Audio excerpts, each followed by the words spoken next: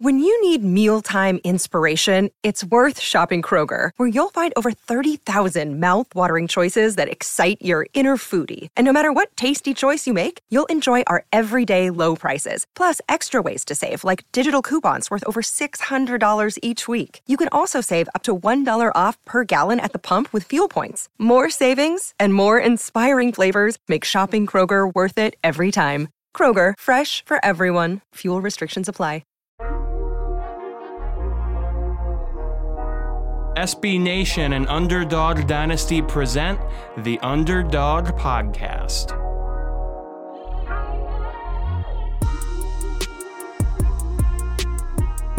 Welcome to another edition of the Conference USA Underdog Podcast on UnderdogDynasty.com, SB Nation's home for G5 football.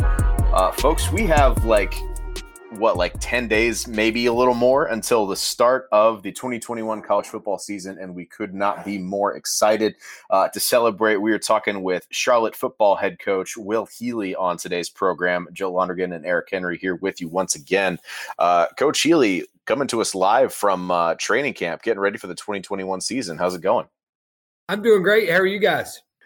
Good, Coach. Like I said, we're just, speaking only for myself. I'll let Eric chime in his thoughts here too, but it feels like it's been so long, much longer than it actually has been. It's only been, 6-7 months since we saw a live college football game, but it feels like it's been a solid decade at least.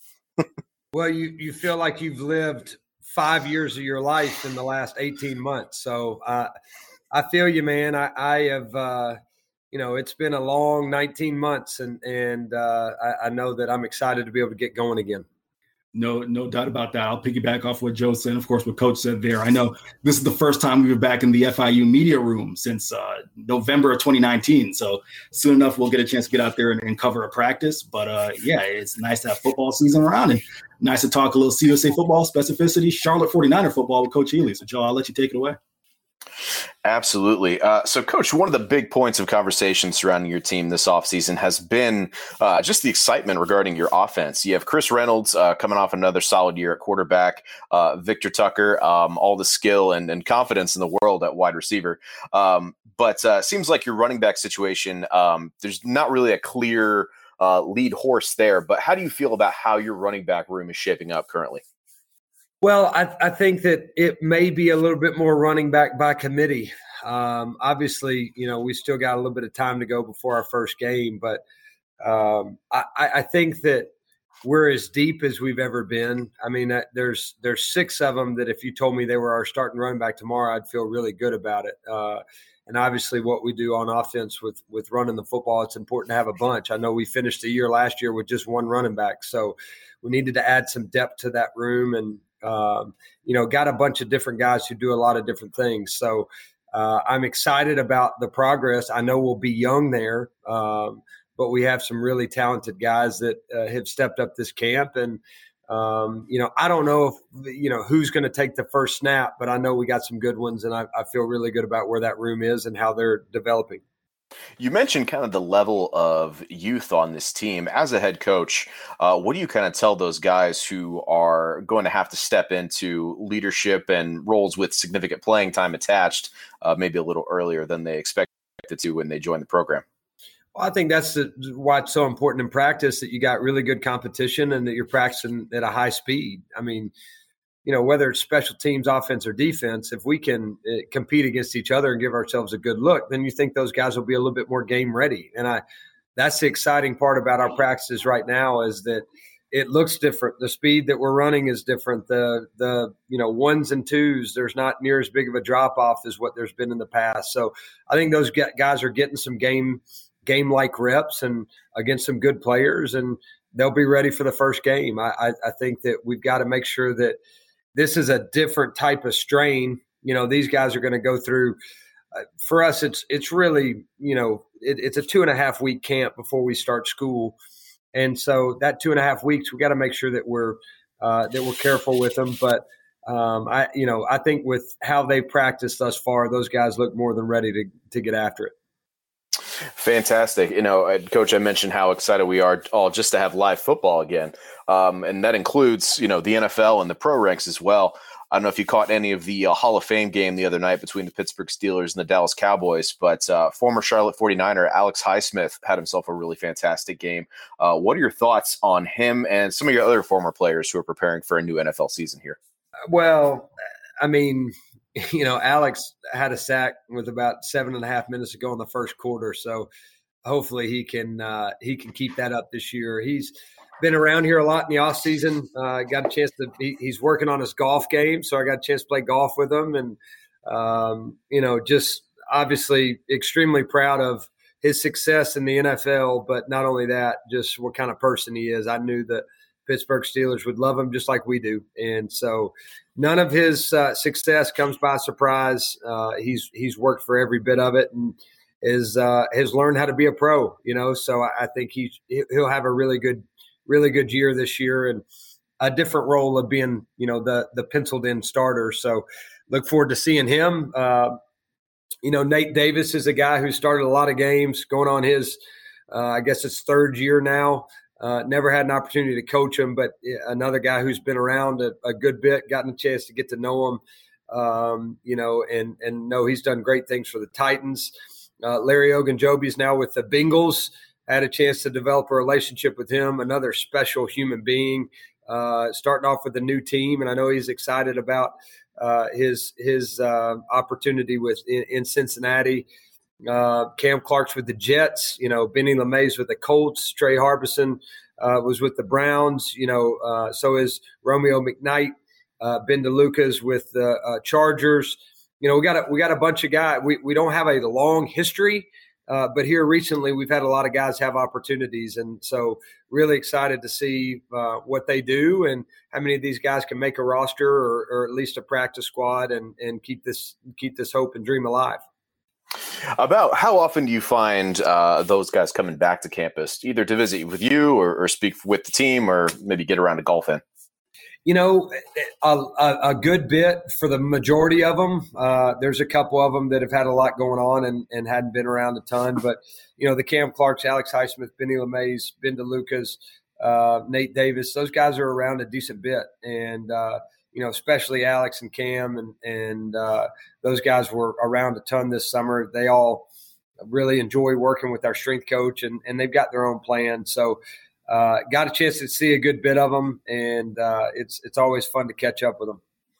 How's your own golf game coming along? The clubs are up. To me, I think that there's no better fundraiser than playing golf. You get an opportunity to spend 4 hours with a booster and talk about your vision for the program.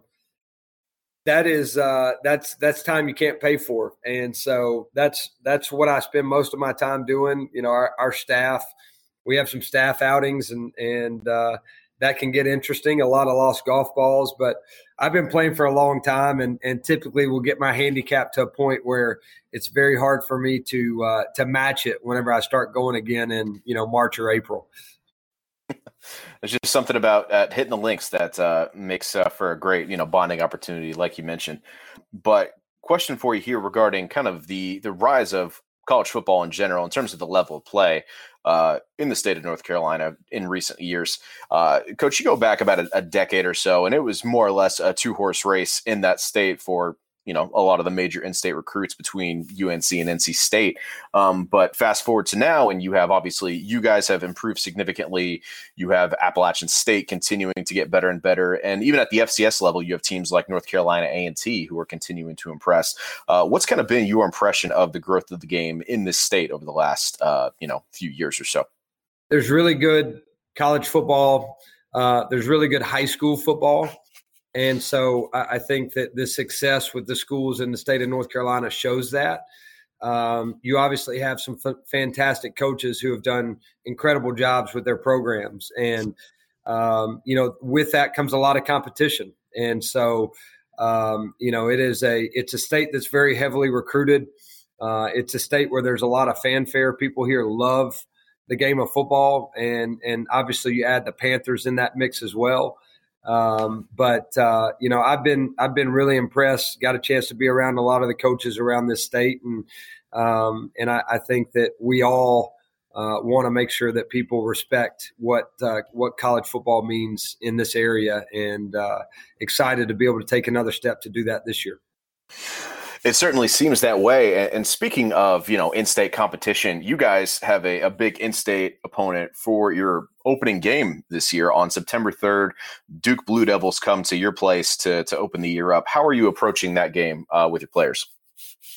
Well, I'm hoping Cutcliffe stayed at the Hall of Fame speeches long enough where maybe he could take a couple days off from worrying about the Charlotte 49ers. But I think that we all know what happened a year ago. They got after us, and it wasn't really even competitive for the majority of the game. So we got a long way to go to find ways to be able to have opportunities.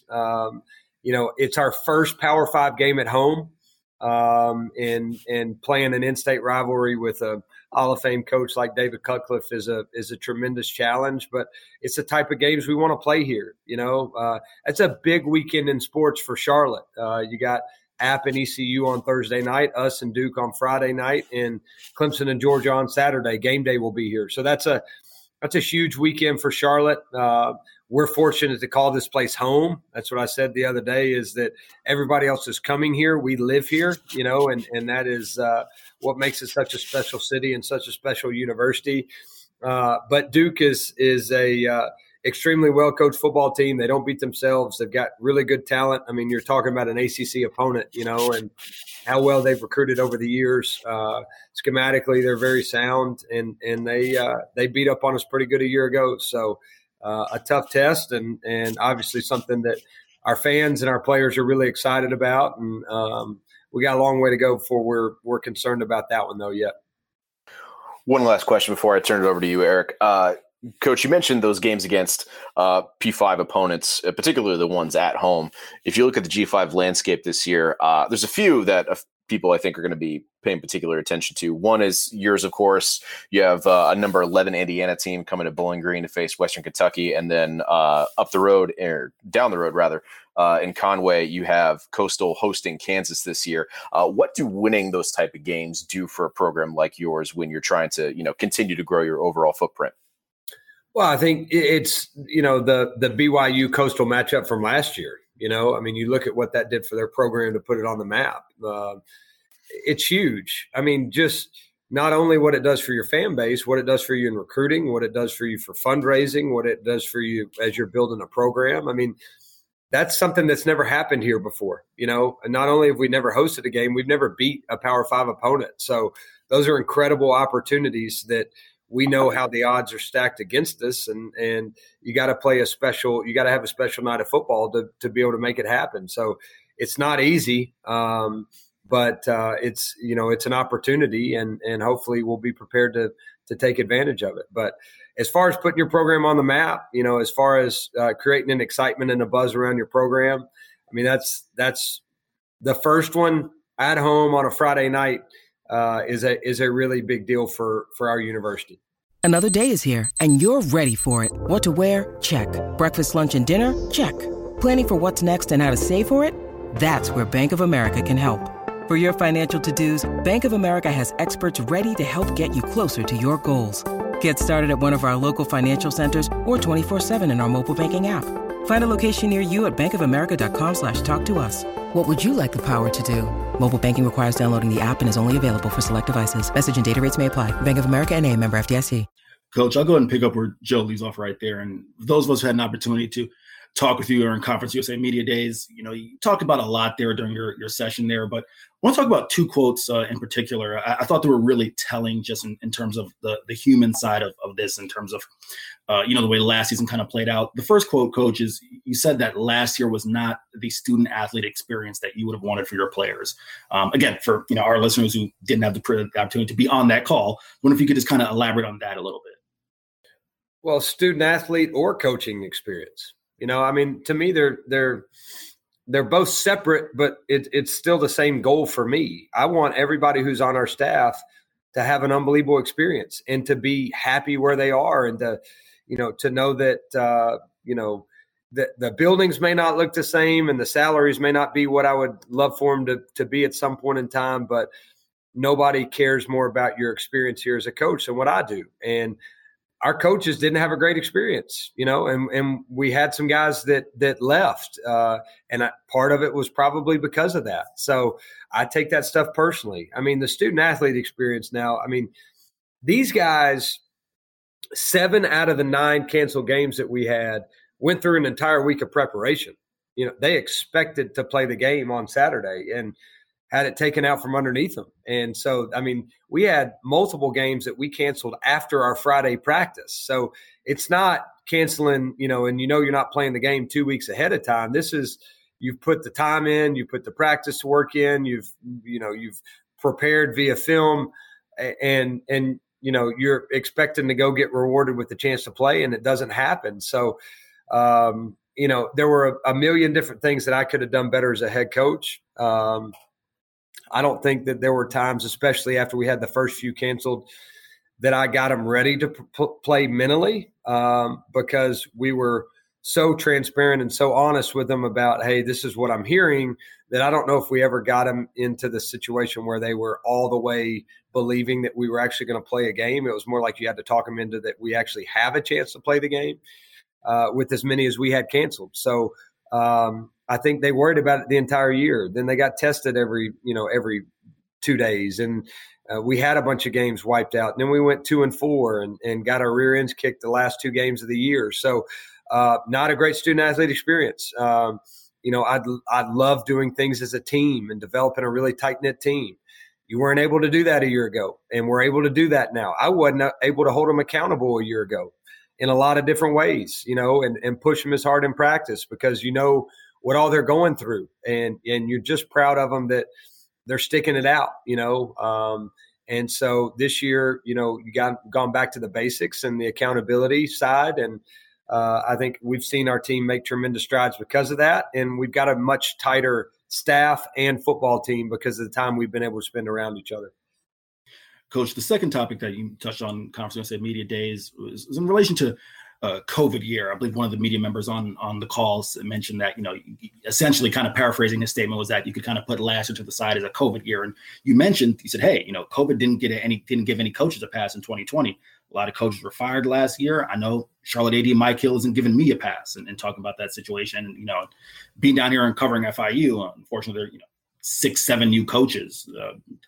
Just wonder if you kind of talk about that a little bit, because I feel like that's an aspect that doesn't get touched on enough, that, for those of us who are talking heads, that's something we may touch on at the beginning of the year. But at the end of the year, we look at your record and say, oh, well, it's time to do this or that. Just talk about that for a second. The fact that COVID, unfortunately, didn't give people in your profession a pass. Well, I mean, I'm fortunate to be in a situation where Mike Hill and I are 100% in alignment. And I didn't mean it necessarily with Mike, like he's put pressure on me. I mean, I think he was 100% behind us with everything that happened a year ago, and he felt it the same way we did. I'm just saying, as far as this profession is concerned, right, you're only as good as your last year. And I don't think fans or sometimes from an administrator's perspective, they're on a whole lot of breaks you're going to get. I mean, you're talking about guys in the past who have been fired a year removed from national titles, and so it is ultimately you're going to be judged on wins and losses and what the trajectory is of your program. And I think that, if at any point in time, coaches should be judged on how last year went. How did you handle your team? How did you handle your preparation? How did you communicate with your football team? I think coaches, I judge myself on how many guys, didn't have a great experience and either didn't come back or enter the transfer portal. That's on me. What kind of experience are these guys having? And so, again, I take all that stuff personally. I don't think it's ever acceptable to lose a football game around here, regardless of what's going on. We were all playing by the same rules last year and obviously didn't do a good enough job. So, I'm fired up to try to make up for that. But again, hate it for those guys who aren't with us here anymore, because I wanted them to be able to build on what happened in 2019.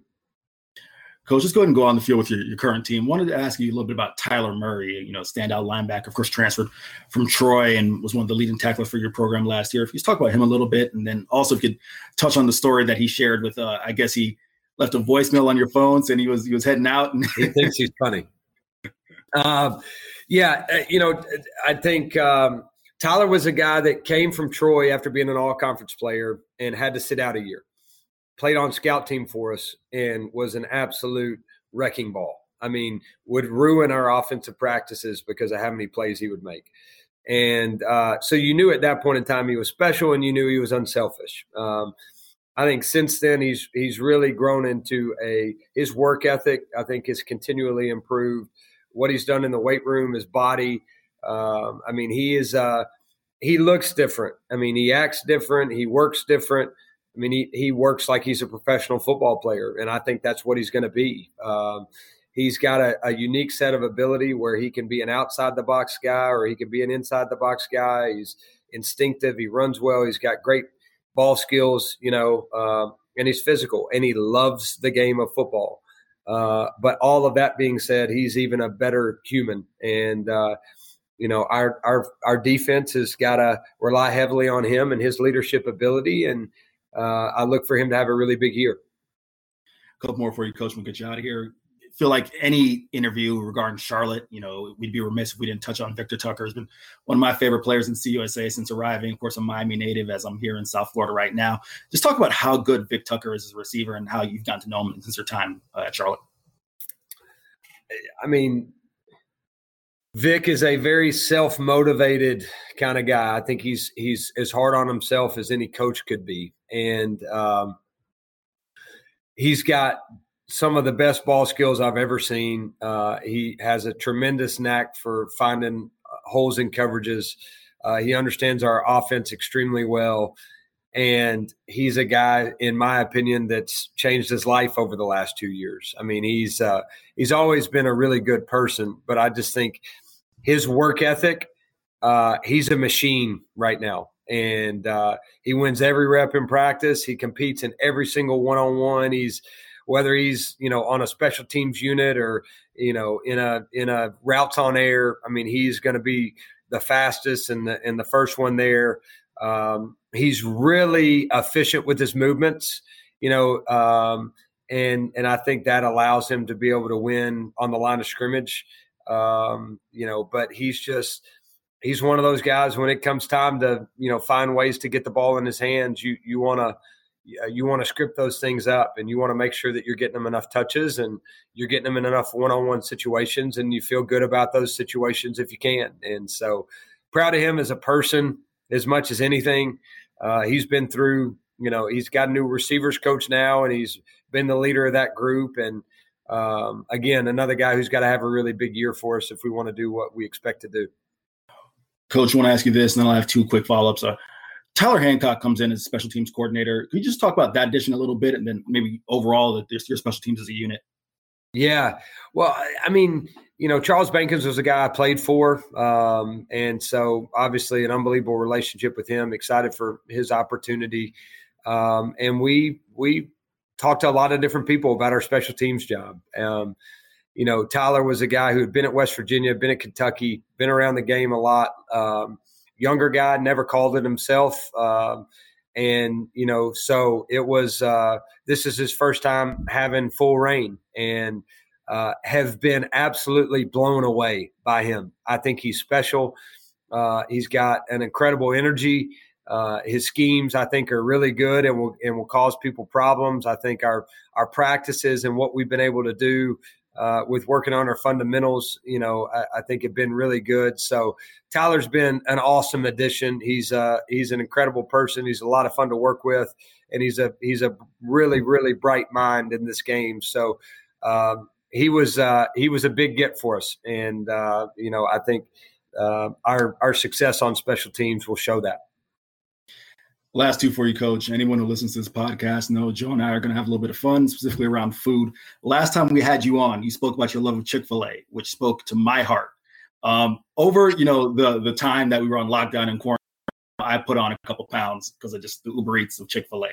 Did you share the same thing? Were you just getting the Chick-fil-A sent to the house? How'd you manage?